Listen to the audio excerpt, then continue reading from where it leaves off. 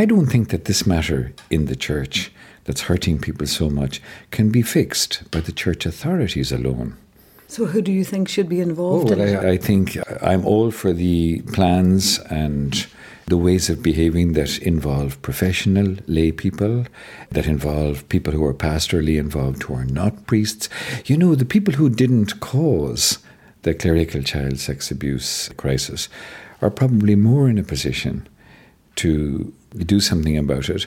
It seems to me that Francis is talking about a synodal church, a church that walks together and thinks together. If bishops and priests have been the problem, they can't be the solution alone. The faith, the love, the support, the insight, the wisdom, the learning of lay people and of victims, survivors, they need to be part of this healing if anything is really going to come of it. Now, how you get all that working together locally is a different thing. I work a little bit at the Centre for the Protection of Minors in the university, where Hans Zollner, whose name is well known, is the president of that.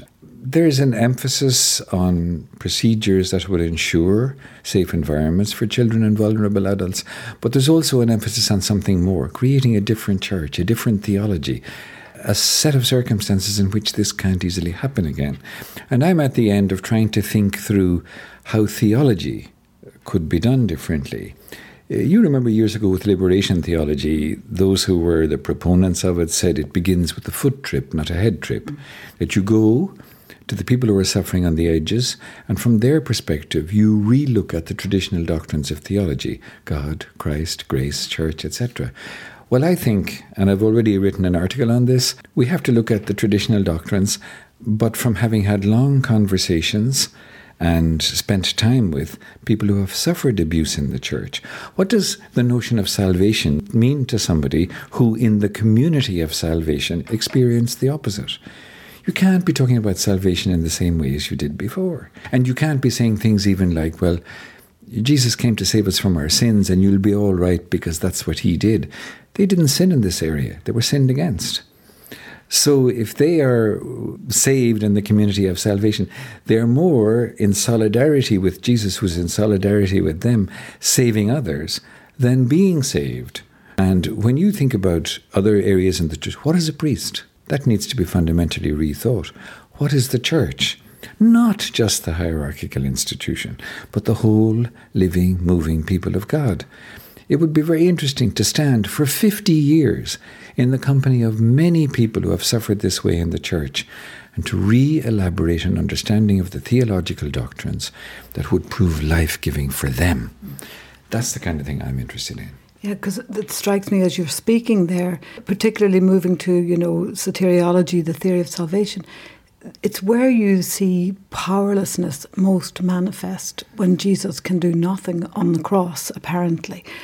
The most awful stripping down of humanity, torture, all of that. And that powerlessness is surely something that people who have suffered abuse, which goes to the core of their humanity, that because even when they went to report it, people didn't believe them. They didn't know where to go. They really would, I think, have something so deep to say to that experience and to speak to power. That's why I don't like the idea that in Rome they'll figure it out, or that a bishop's conference will figure it out, or that a provincial on his own will figure it out. I think that's a kind of male response in some ways too, It's easier to say we'll get procedures right than to sit with people and hear all about the pain first of all and then work towards a different kind of understanding. Jesus shows exactly how to use power in powerlessness. I mean, everybody who has powerful position, they kind of enjoy the trappings that go with that and the influence it gives them over other people. It seems to me also too, we learned in school, and many people did who grew up in the church, that it says it in the scriptures, and it's true, that Jesus came to save us from our sins. We messed up. He came to rescue us and went through terrible things, and it was really great and all that. But he also came to be in solidarity with human beings who suffer, who are the victims of sin, who are pushed to the edges and pushed to the edges of their own life and being because they have been treated so badly by other people. They haven't sinned at all in all these respects, but Jesus came to be with them too as innocent sufferers. He is an innocent sufferer with the innocent sufferers. That means that the incarnation and God becoming human is about solidarity with those whom history has treated so badly, as well as it is about saving people from sin. There is a nice statement in the theological tradition about Jesus, who alone saves, never saves alone. That the way he works is that with the church, the community of salvation, good men, good women, they are involved with him in the saving of the world. He's in solidarity with them and them with him. You have to think all these notions differently. People get annoyed with me when I take the emphasis off him coming to save us. But not every person needed saving in every area in the same way. Clearly, in the case of abuse, there's the sinner and the sinned against.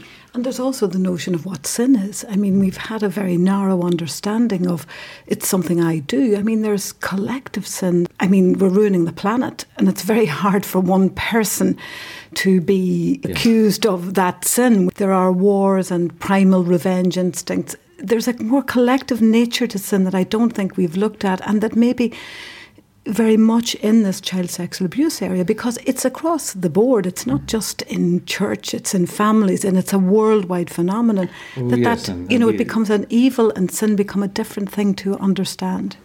Well, I mean, I can remember, it's funny, people like to talk about the church a lot in public, but I can think of other big institutions or entities in other countries that have been in the media because there has been access to children in them, and when abuse has been discovered, there has been the same coming together, refusal to speak, the same pattern of behaviour. In some ways, that's sociology.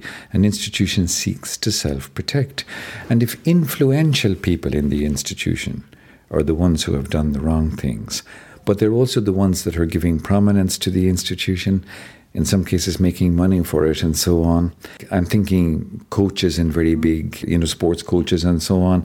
They're going to be protected because they're going to bring down the institution if they're pursued. So the institution has all sorts of ways of... In the church, it used to be said we don't want to scandalise the faithful. I think that has to be questioned. But it seems to me that sin is a webbed thing. If I had children, I would be always concerned about who were their companions.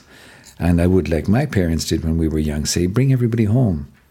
Because it's very interesting to see the environment in which people are raised and influenced and all that. It's easier to be good if the people around you are good. But if the people around you are not, you'll be sucked into an insidious web which has mechanisms and characteristics that enable evil to coagulate, and big structures get formed. The isms, I think, racism, sexism, clericalism, how do they flourish? Not just because individuals are racist or sexist, but something more happens. It's a kind of an irrationality that grows. And sin is like that. It's a web, it's a tissue, and its causes are very difficult to unravel. Lots of people still don't see the connection between clericalism and the misuse of power that goes on, for example, in the case of the abuse of a vulnerable person. But it seems to me that's one to be teased out. Sin is also attitudinal. Every joke that you hear that is inappropriately oriented against a particular group in society, women, the poor, foreigners, that indicates to you that there is a tissue of prejudice there, which will mean that people in that group suffer excluding behaviours towards them that others simply don't. There are always ins and outs. Sin is a much more complex thing than I gossiped about the neighbour. Humanly, we're webbed. I always think, I teach the theology of grace, and the famous text of Paul, where sin abounded, grace abounded more. Well, if that's really true, if God is most powerful where we have been most awful, then we must look there also for the webbed character of grace. I say goodness is an infection. Put me with good people and my better self will probably come out, if only because I won't want them to see how awful I really am. You could say sin is fragmentation, it drives people apart, it puts them at each other's throats, and grace is communion, friendship, togetherness.